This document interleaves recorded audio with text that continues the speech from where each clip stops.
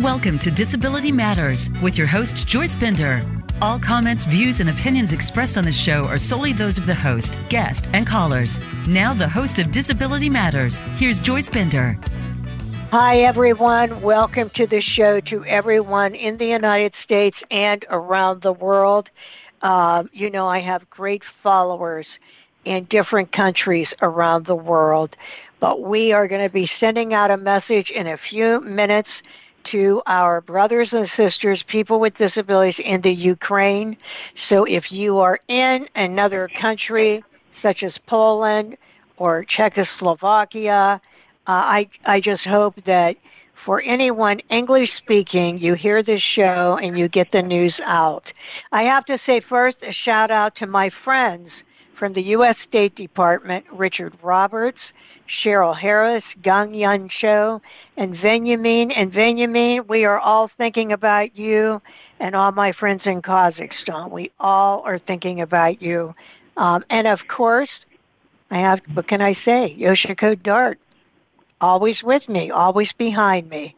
Well, we have a very, as you all know, horrible situation going on in the Ukraine. I can think of no other word, but I am so honored. I was just telling Marcie Roth, the CEO of WID, I was just telling her how honored I am to serve on the board of WID, as the World Institute on Disability, and especially right now, because this is what we are all about.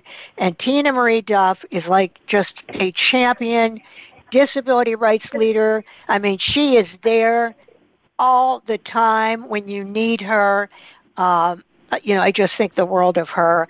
And so I asked them to be on so we could make a special statement and let all of you know what's going on so that you could help this endeavor and help with your resources to fund it. Marcie and Tinamarie, welcome. Thank you so much. We always appreciate your leadership and the reach that you have to folks around the world, supporting the rights and justice for all. Always people with disabilities first. People with disabilities first. That's right. We'll start with you, Marcie. And then, Tinamarie, just jump in wherever, but tell us what's going on with people with disabilities in the Ukraine. So, this is Marcie speaking, and folks may or may not be aware, there are well over 2.7 million people with disabilities who live in Ukraine. In fact, with a population of over 40 million people, it would stand to reason that, at least 15% of them, maybe much higher, are people with disabilities. The very horrific truth is many of them live in institutions, psychiatric hospitals, orphanages, and carceral facilities, and they are in large part trapped and being left behind. There are also millions of Ukrainians with disabilities living in the community, also trapped and being left behind. Which is horrible. I just want to make one comment. I'm living with epilepsy, and I was thinking about this. If I stopped having access to my anti-epilepsy medication, I would in fact have a seizure. And everyone knows the story of how this company started as a result of an accident at a movie theater when my disability was misdiagnosed. And keep in mind now, I was not in an automobile.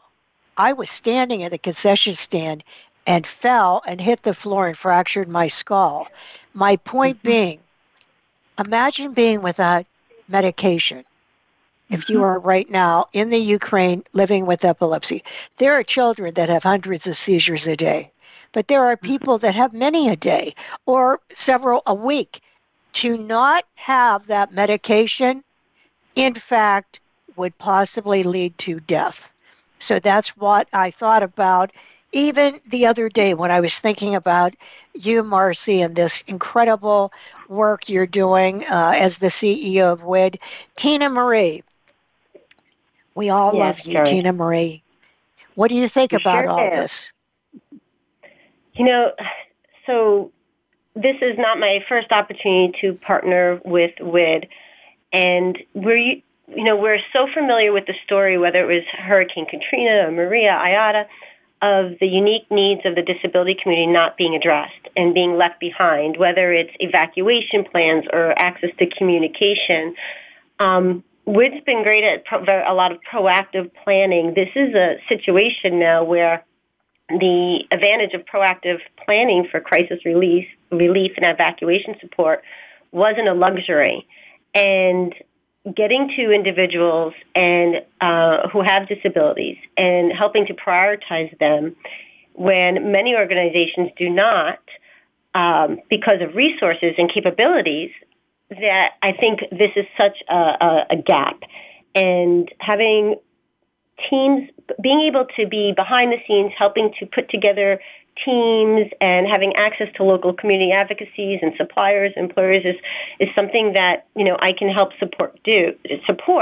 And so I'm just happy to be able to work with WID, work with groups like Kingsman Philanthropic and GADRA and other organizations to help get these people and our colleagues and other individuals like myself with disabilities out of Ukraine and into a safe area with the support they need.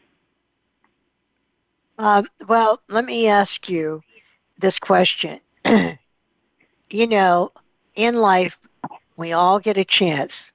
One decision you make, like the person that at Highmark made the one decision, yes, Joyce, we'll support you, and look what happened. But in this case, one decision of contributing funds could, in fact, be saving a life. I just gave you an example. Marcie, how do you contribute to this at WID? So this is Marcie speaking. And so to be clear, our work is in support of an incredible Women with Disabilities-led Ukrainian organization. They are called Fight for Right. Some of them have evacuated. Some of them remain in Ukraine. And we, the Global Alliance for Disaster Resource Acceleration, have been supporting them around the clock. So everything we do is in support of their leadership. And we need help. We need financial assistance. And, thankfully, Bristol Myers Squibb has continued to be generously in support of our Global Alliance for Disaster Resource Acceleration. Their employees continue to contribute, and then Bristol Myers Squibb matches those donations. We are also very grateful to AT&T, who has connected us with the Mobile Giving Foundation, and we have been able to establish a Text to Give campaign. This campaign makes it possible for people to donate on their mobile phone, any carrier, any phone, and you can simply text WID to 20222, and your phone bill will be charged $10, and 100% of that will go to our work in support of Fight for Right and Ukrainians with Disabilities. You can also text WORLD, WORLD, also to 20222, and you will then donate $25 through your carrier. We are incredibly proud to be included on a list of humanitarian organizations included in the CNN Impact Your World list. And you can go to cnn.com/impact and then go to the World Institute on Disability and donate to support this work through there. And, of course, you can always reach out directly to me, Marcie, MARCIE, at WID.org. Some of the work that we're doing is very much in support of the incredible work that Kingsman Philanthropic does. They are veterans and folks who've worked in special operations who are on the ground and assisting us in evacuating children and adults with disabilities in Ukraine. Joyce, Marcie's been incredible, such an incredible advocate in making it so easy for people to contribute. And she mentioned the Bristol Myers Squibb Foundation, which continues to match our employees' donations and support GADRA and WID. And maybe some folks were grabbing pens, so I know you'll give an opportunity to repeat the text to give. But I just want to say for your individuals and your listeners, everybody can make a difference somehow, some way, even if whether it's being with a financial donation or sharing a social media post and creating awareness, or reaching out to their employer or their employer's foundation or friends and advocates. We all can help raise awareness and give in some way a little piece of our heart and our efforts and our energy to this very worthy cause. And this is Marcie, and the support that we are seeking, again, is in support of disability leaders in Ukraine, in support of the ongoing efforts to support those local disability-led organizations. This is what the Global Alliance for Disaster Resource Acceleration does. We bring humanitarian action together with the folks closest to the ground, closest to the pain. And we appreciate anybody's help. Certainly financial sharing information is extraordinarily helpful. We're so grateful to our corporate and foundation sponsors. We are also just as grateful for any efforts that folks can make in supporting these local disability-led organizations trying to protect and evacuate people who freedom-loving people in a democratic society who have been attacked. Oh, so powerful. Tinamarie and Marcie, we are all behind you. I want to say that you can share this show. It's on demand. You can share this show so that people hear this over and over. I know around the world people are listening. Could you give us that AT&T number again? I'm happy to. The AT&T text to give is, if you want to donate $10, WID to the phone number 20222, or the text number 20222, and if you type in WID, WID, you will donate $10. same number, 20222. And if you type in WORLD, WORLD, you will donate $25. And you can always visit our website, www.wid.org,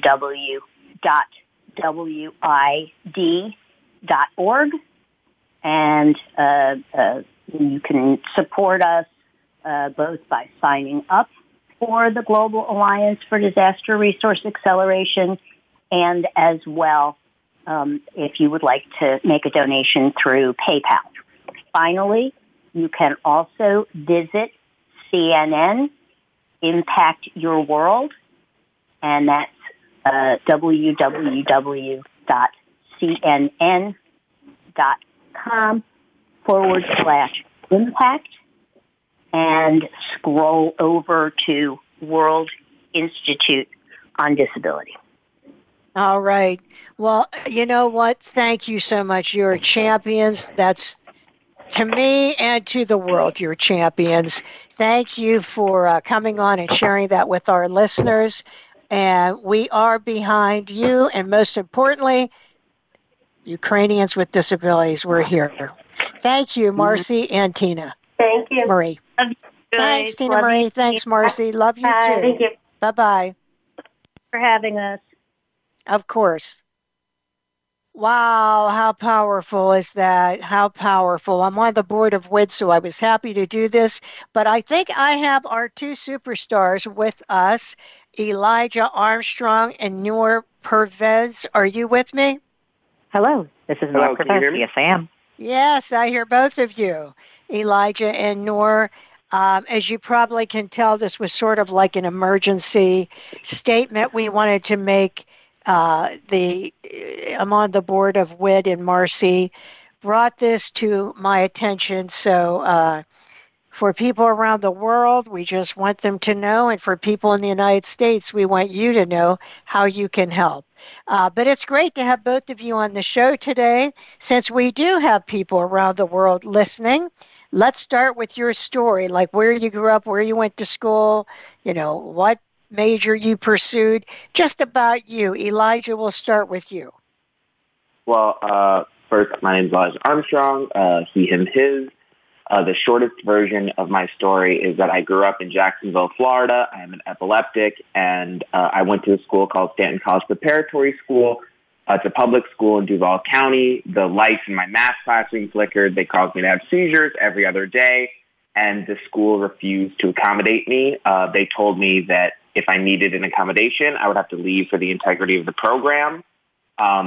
So I ended up pursuing legal action against them, which helped me connect to the disability community in D.C., and I became a huge advocate for disability in education. I went to Penn State and studied education and public policy, and then I got my master's from the Harvard Graduate School of Education. And in that time, in my time at Penn State, I founded Equal Opportunities for Students, which is an org that I'm registering as a nonprofit right now. And through that org, I run my Hearne project in partnership with the Quello Center and AAPD, and it is a scholarship for students with disabilities called the Human Armstrong Award.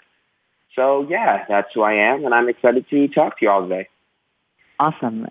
And hi, this is Noor. I use he and him pronouns, originally from North Texas, and I grew up in a relatively large, although kind of dispersed, Muslim community there. Graduated from the University of Texas at Dallas with a bachelor's in emerging media and communications, and I moved up to D.C. to pursue a job in policy communications, and I am currently working on the project that I am completing with the Hearne Award, which is the beginnings of an easy-read translation of the Holy Quran that is more accessible for people with intellectual and developmental disabilities. I think that is so awesome. I do. I think that's great. And this is why they are Paul Hearne Award winners and disability stars. I just want to say that, as you heard me say on the show earlier, I too, like Elijah, live with epilepsy, as does my mentor, Tony Coelho. So you see the whole connection there. Elijah, when you first realized you had a disability, your challenges growing up, would you say it was mainly the school system or society at large? What would you say? Yeah, it was. I have always been very sick. Like, even when I was a kid, I would get strep like 9 times a year. Like, I've always been very, very sick. But I didn't realize that I really had a disability or that it was really a major issue until I ran into that issue with the school system, where the school was telling me that, I wasn't allowed to attend and that I would have to leave. And yeah, there were a lot of societal issues too. It wasn't just the way that I was treated in school, the way that my story ended up making it to the newspaper, and the way that people would talk about me there, the way that people, like alumni of the school and just people in the area in general, the ableism and other forms of bigotry, the racism as well, that they directed towards me. And my family was really upsetting. And it really made me realize not only that I had a disability, but really made me realize the implications of ableism and the ways that it interacts with other forms of discrimination. And how about you, Noor? How about you? I would say, so I always have kind of a complicated answer to this, but the short version is that I knew fairly young that I was kind of in a glass closet almost, where I knew that, physically I had a lot of differences and that I was perceiving the world around me differently because I have EDS, so I have connective tissue stuff that just kind of impacts how your body functions, and I am autistic. So both of those things, I didn't have the language for, but everyone around me seemed to kind of process oh, this one is a bit different. They didn't have the language either, but they just kind of went with that assumption. I would say that the real challenge that I had for most of my life, especially as a kid really, was just that I wasn't really given the tools or the resources to learn about disability as an identity, or to really learn about what resources were available to me as a disabled student and as someone who had both a lot of advantages and a lot of great skill sets that came along with kind of the hyper-focus and the love of learning that my disabilities gave me, but also a lot of challenges in terms of navigating a learning environment that I didn't really have the appropriate tools to handle. So I would say that that was my initial biggest challenge, just kind of finding the tools to understand myself and where I fit, and the tools available to me legally, like accommodations, to let me have those spaces.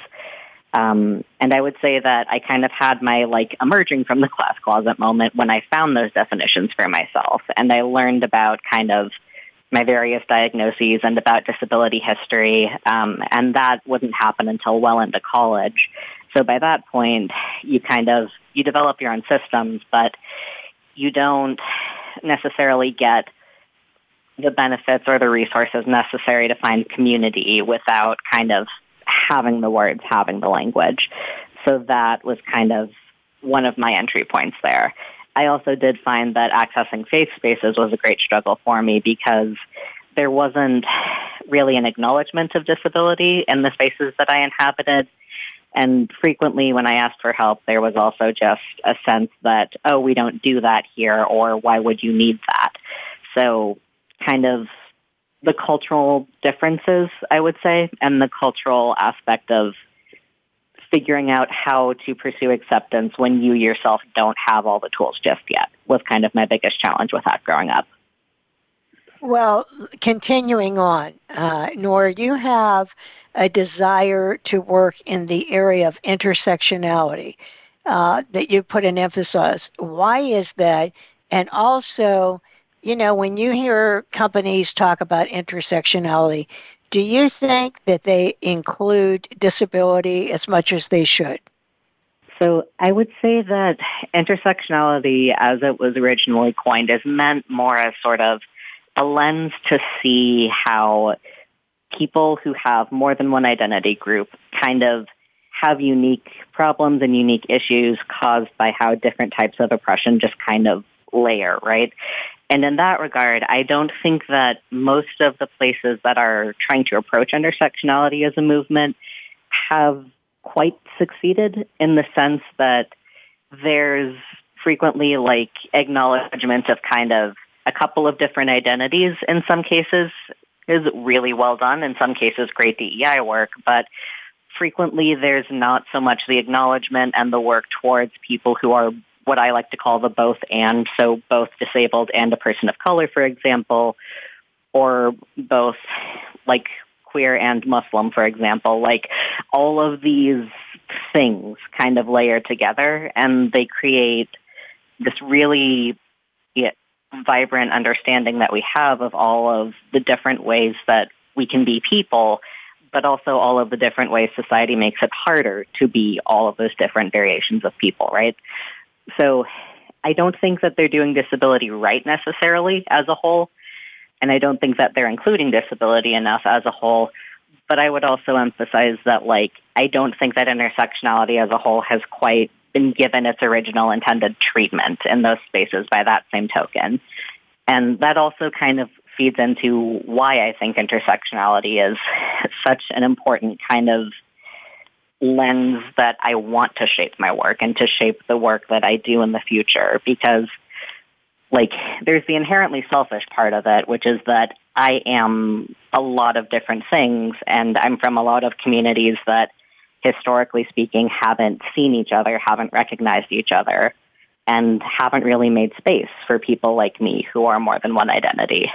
But there's also all of the people that I've met along the way in my life, and all of the communities that I've met that want to do better and that want to understand and to try and build our spaces and our resources and our activism as a collective to better include disabled folks, people of color, LGBT plus people, and all of the various types of marginalizations that we kind of encounter in the world that we've got, as beautiful and complex as it is, you know?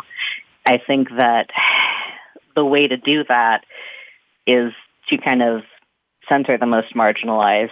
And I think that intersectionality as a concept and as like a way to frame what I want to do with my work is really just kind of an inherent connection to that desire to build those spaces and to make room and to make space for all of us that have been left behind by our broader movements, whether in some cases actively, but in the vast majority of cases by just kind of this hyper-focus on us as individual separate things rather than as kind of these multi-layered complex movements. Yeah, well, that you are really passionate about that, and thank goodness you are with what you're doing. What did it mean to you to be a Paul Hearne Award recipient? For me, it basically meant that there was progress being made in terms of like the openness and the willingness of the disability community to try and kind of build that intersectionality from within, even if it wasn't always happening externally. And that was a really big moment. I really value the fact that like we are willing and able to bring in like communities that there aren't as many resources aimed at that are community-led or community-oriented. There are definitely things out there for disabled Muslims, but the vast majority of the time it isn't being led by us.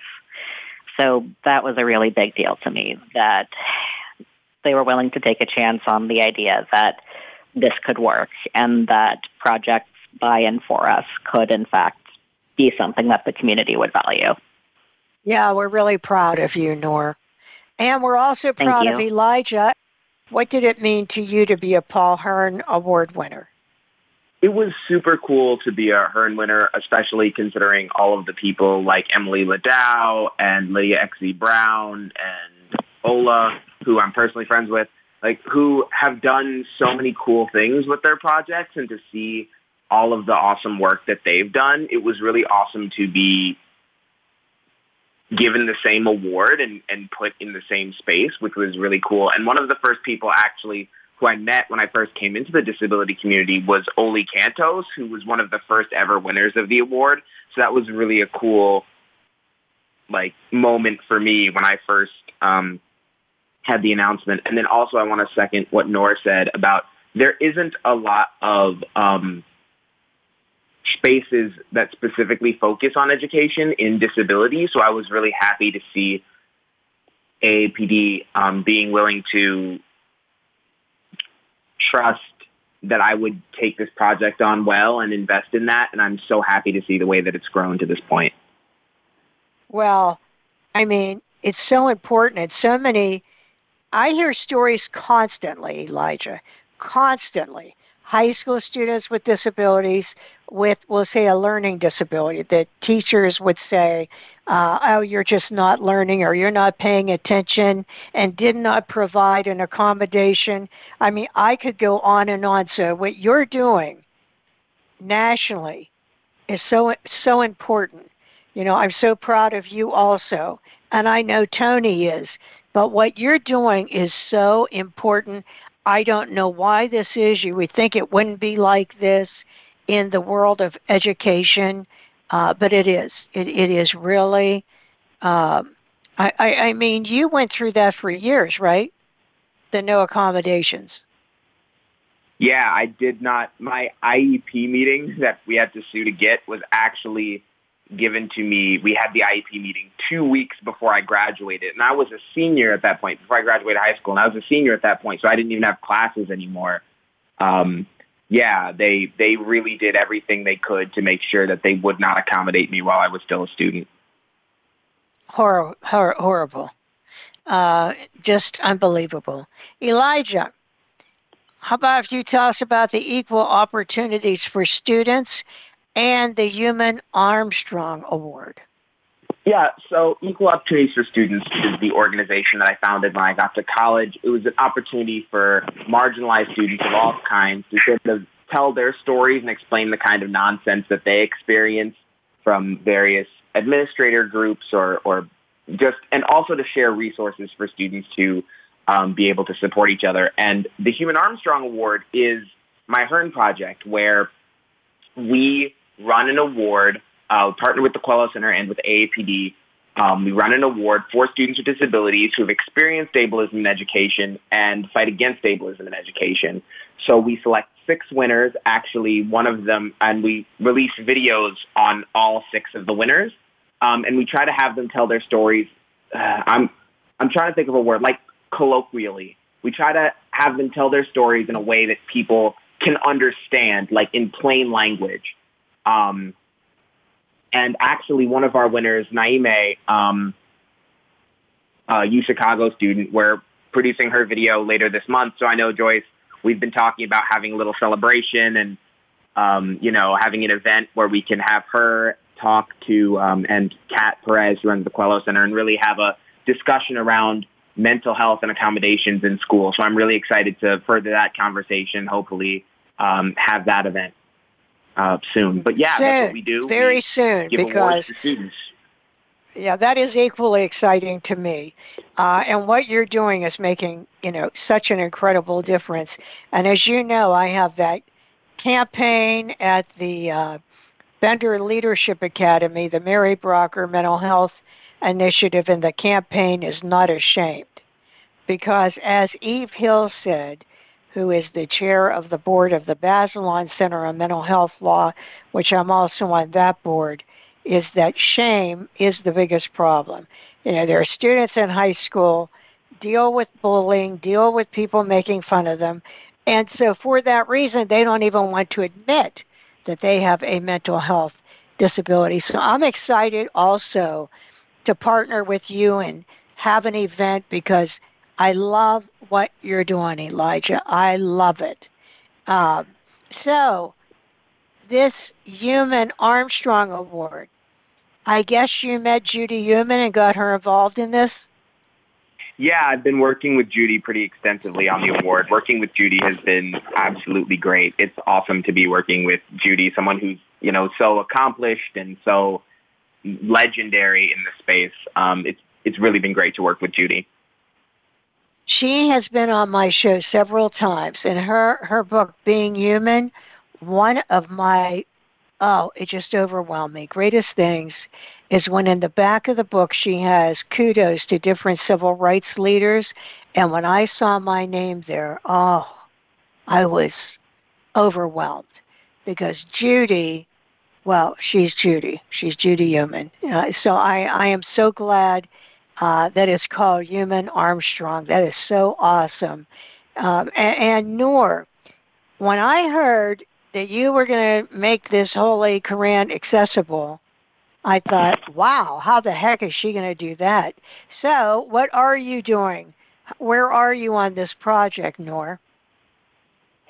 That's a great question. So the way that this basically has worked is that the funding from the project has gone towards some operations costs, and the majority of it has gone towards hiring an easy reader, so someone whose job it is to read the original Arabic text and to translate the text into English easy read, as just like words on a page. A graphic designer whose job it is to look through the translation and to create associated visual aids while following and respecting Islamic traditions. So namely, not showing obviously the faces of people, because idolatry, that whole thing. And we also have a translation consultant whose job is to essentially go through and make notes as kind of a sidebar to add additional context, basically about the history and the time period that the Quran was written in, so that it is easier for people who are completely new to the context, who have no realm of experience around this, to kind of have a better idea of kind of the influences on the text and basically how it works. Because translating what's essentially very, very long form poetry and story into easy read is already complicated enough. I figure that we should probably add an additional context. So we are kind of taking this in batches at a time. So this first round of hiring has gone towards creating two surahs, so 2 chapters of the Quran to be translated. We have those pretty much ready. Those are drafted. And at this point, we are at the point where we are focus grouping. So we are basically putting these in touch with people who are Muslims or Muslim adjacent folks, so people who grew up in the community but may no longer identify as Muslim, who have intellectual or developmental disabilities, to process and read the book and talk to us and provide feedback.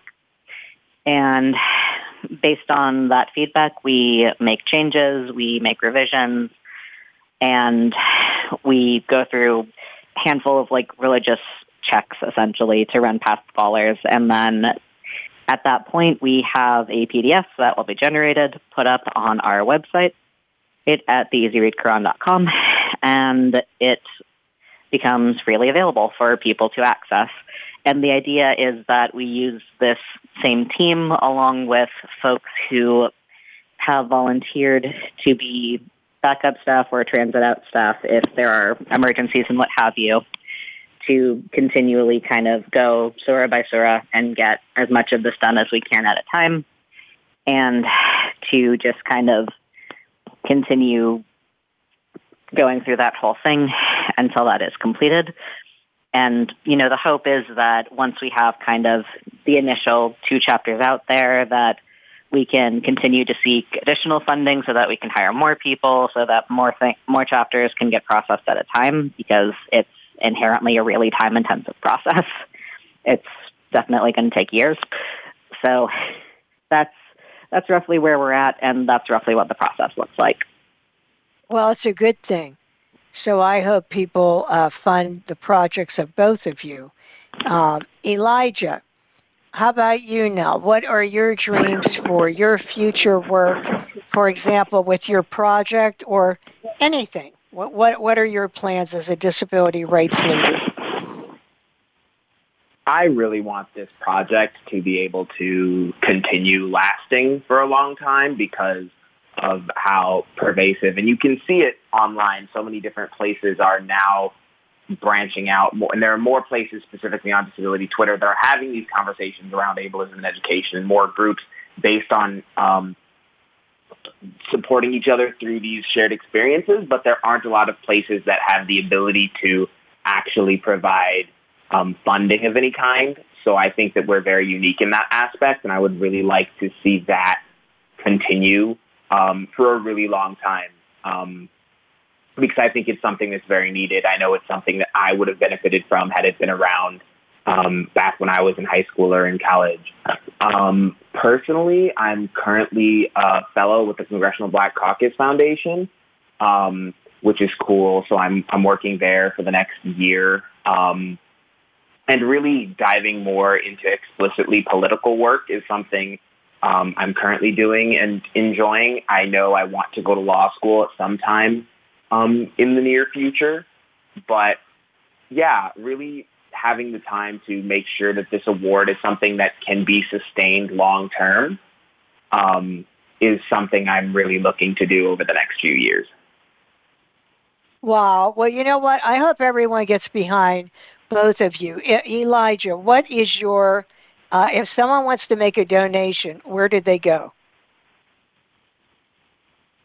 We're still working on getting the 501c3 status, but our website is equalopportunitiesforstudents.org. I'll say it again. It's equalopportunitiesforstudents.org. And on Twitter, I am at Elijah's a Prophet, all lowercase, no spaces. Yeah, so you can reach out to me there or through our website. And we'd be definitely interested in giving you more information or being in contact with you. I know there are a few people who have said that they are interested in donating, and we really, really appreciate it because it's important to make sure that we fund projects like this so we can continue supporting the disability community. Wow, that's wonderful. How about you, Noor? How could people make donations to you? We are currently in the process of getting transferred over to a... Oh, goodness, I am losing the language right now. I apologize. We are currently in the process of getting housed under a C3 as I am an affiliate project, so we are currently kind of sorting out the back end on that. In the meantime, though, if folks want to keep up to date on when donations open back up again as an option, we are on Twitter as Easy Read Quran, and we have a link tree there that links to our website, and when our donation page is active again, it will be up there. Hey, both of you, what's the Twitter again? Elijah, are you at Elijah the Prophet or at Elijah Prophet? What Elijah's a Prophet. ELIJAHSAPROPHET. Elijah's a Prophet. That's easy to remember when I think of Elijah. In the Old Testament, Elijah the Prophet. And Noor, you're at what? The project is at Easy, EASY, Read Quran. So EASYREADQURAN. And my personal Twitter is at Snoring Doggo, which is SNORINGDOGGO.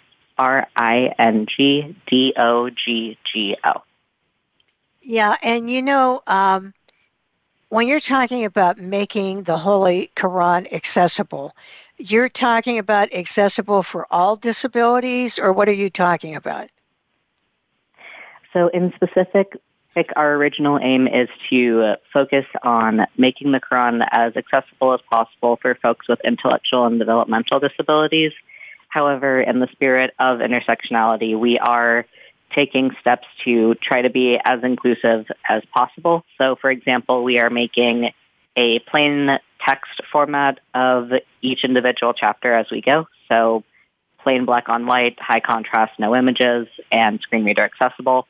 And we are also in the process of figuring out, and this is another long-term goal, the process of getting audio recordings of both the original Arabic and the easy read translation so that people who are on the website and are clicking through to the individual sets of chapters will have the ability to hear it in addition to actually having the final project to look at and read. However, that is a longer term project and that's going to require additional staff and additional funding. So that is on the horizon and hopefully in the future. May I ask, what caused you to choose intellectual and developmental disabilities, which I think is so awesome, but what led you to do that? Absolutely. So part of it is just kind of that the resources that do currently exist around intellectual and developmental disability in Islam are fairly minimal. And particularly those targeted at us as people who are within those communities so me, for example, as an autistic person, falls under the developmental disability category. There's a lot of resources that if I were to search developmental disability resources and Muslims, I could come up with a handful of resources aimed at our parents and aimed at trying to keep, us able to go to the mosque, for instance, or maybe physical modifications for prayer in some cases. But I wouldn't necessarily find resources aimed at me, the individual, autistic person that exists. And by that same standard, for people with intellectual disabilities, there's an even greater strain of that and an even greater sense that your individual autonomy as an individual Muslim is seen as not so much mattering because the thought process is, well, you can't really understand faith. You can't really process and be fully immersed in and involved in faith is kind of the thought process that I've run into a lot in my life. And confronting that discrimination head on, to me anyways, requires kind of interrupting that cycle of inaccessibility rather. Because the basic 3 steps in that are that the IDD person shows up, there's not resources that are easily accessible to them, and frequently you're in this really large, overstimulating environment without people who are really accustomed to or willing to think of you as part of their community. You might ask for resources. There are none, and there's not really incentive for the people who are there to provide you with any. So then the person with the intellectual or developmental disability leaves, and they might tell others in their community, hey, I don't really think that space is for us. It feels really uncomfortable to be there, and it feels like people don't want us there. And that's self-perpetuating, right? So the way that you interrupt that, in my mind, is a combination of self-advocacy and also just kind of confronting, the power there at its root, which is this idea and this lack of acknowledgement of our self-advocacy and this lack of acknowledgement that we can be and we are a part of the community. So providing materials that are accessible as a route and as a tool so that you can go to a Quran study, for example, and participate on equal footing, or that you can go to, say, an Eid prayer and be able to have something to follow along with, can really kind of interrupt and change that. Wow, that is so awesome. Well, before we close the show, I'll start with you, Elijah. Who is your role model? I have so many people that I really appreciate the work that they do and the things that they do. I really appreciate Judy. Since I've gotten to meet him, I've really appreciated my time working with Tony Coelho. I met Latasha Brown as well, the co-founder of Black Voters Matter, while I was at Harvard, and she is absolutely amazing. I would say, to distill it all into one person that I can think of, I would say, if I could say, like, right now, the kind of work that I would want to do would be sort of Stacey Abrams, I would say, would probably be the one person that distills most of it together. But that's a really good question. And there are so many people who I appreciate in so many different ways, and people who have supported me a lot and helped guide me to be able to do the kind of work that I'm doing now. Wow. Those are definitely good choices. How about you? Who would you say, Noor? I would say that it's really difficult for me to narrow it down to one person as well for similar reasons. There's so many people doing things that I admire. I would say that the people that I return to the most frequently would be it's kind of more of a category than an individual person, but I grew up, not grew up, but rather in college, a lot of my advocacy and a lot of like the skill sets that I learned revolved around around kind of college age LGBT plus organizers and LGBT plus grassroots organizers in the South in general. There's a strong history of us showing up and taking a lot of steps to take care of each other and to kind of take mutual aid really seriously in a part of the U.S. that frequently is actively working against our populations. So there's that on that level. I would say that kind of history of LGBT plus like grassroots organizers in Texas. If I had to kind of pick a more individual person currently, I really admire the work that T.L. Lewis is doing. Oh, and you know what? Alongside I'm sorry to stop you, but I can see how much I love both of you because I didn't realize where we were. This has been so interesting, but thank you both for being with me. You'll love this, Elijah. We'll use every end of every show with a quote, and today that quote is, "The truth is, the status quo loves to say no," said Judy Heumann. This is Joyce Bender. You saw her two superstars today. Make sure you spread the news. This is Joyce Bender on Disability Matters. Stay tuned next week for running for state representative, Jonathan Lovitz. Talk to you then, and remember, choose joy.